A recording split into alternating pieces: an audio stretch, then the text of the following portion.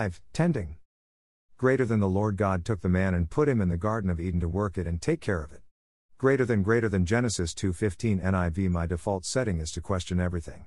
This verse made me ask, why did God put man to work and tend to the garden? Why didn't he create the garden to sustain itself? Better yet, why didn't he create a superpowered entity to take care of the garden? Then I went back again to the beginning, when God created the earth.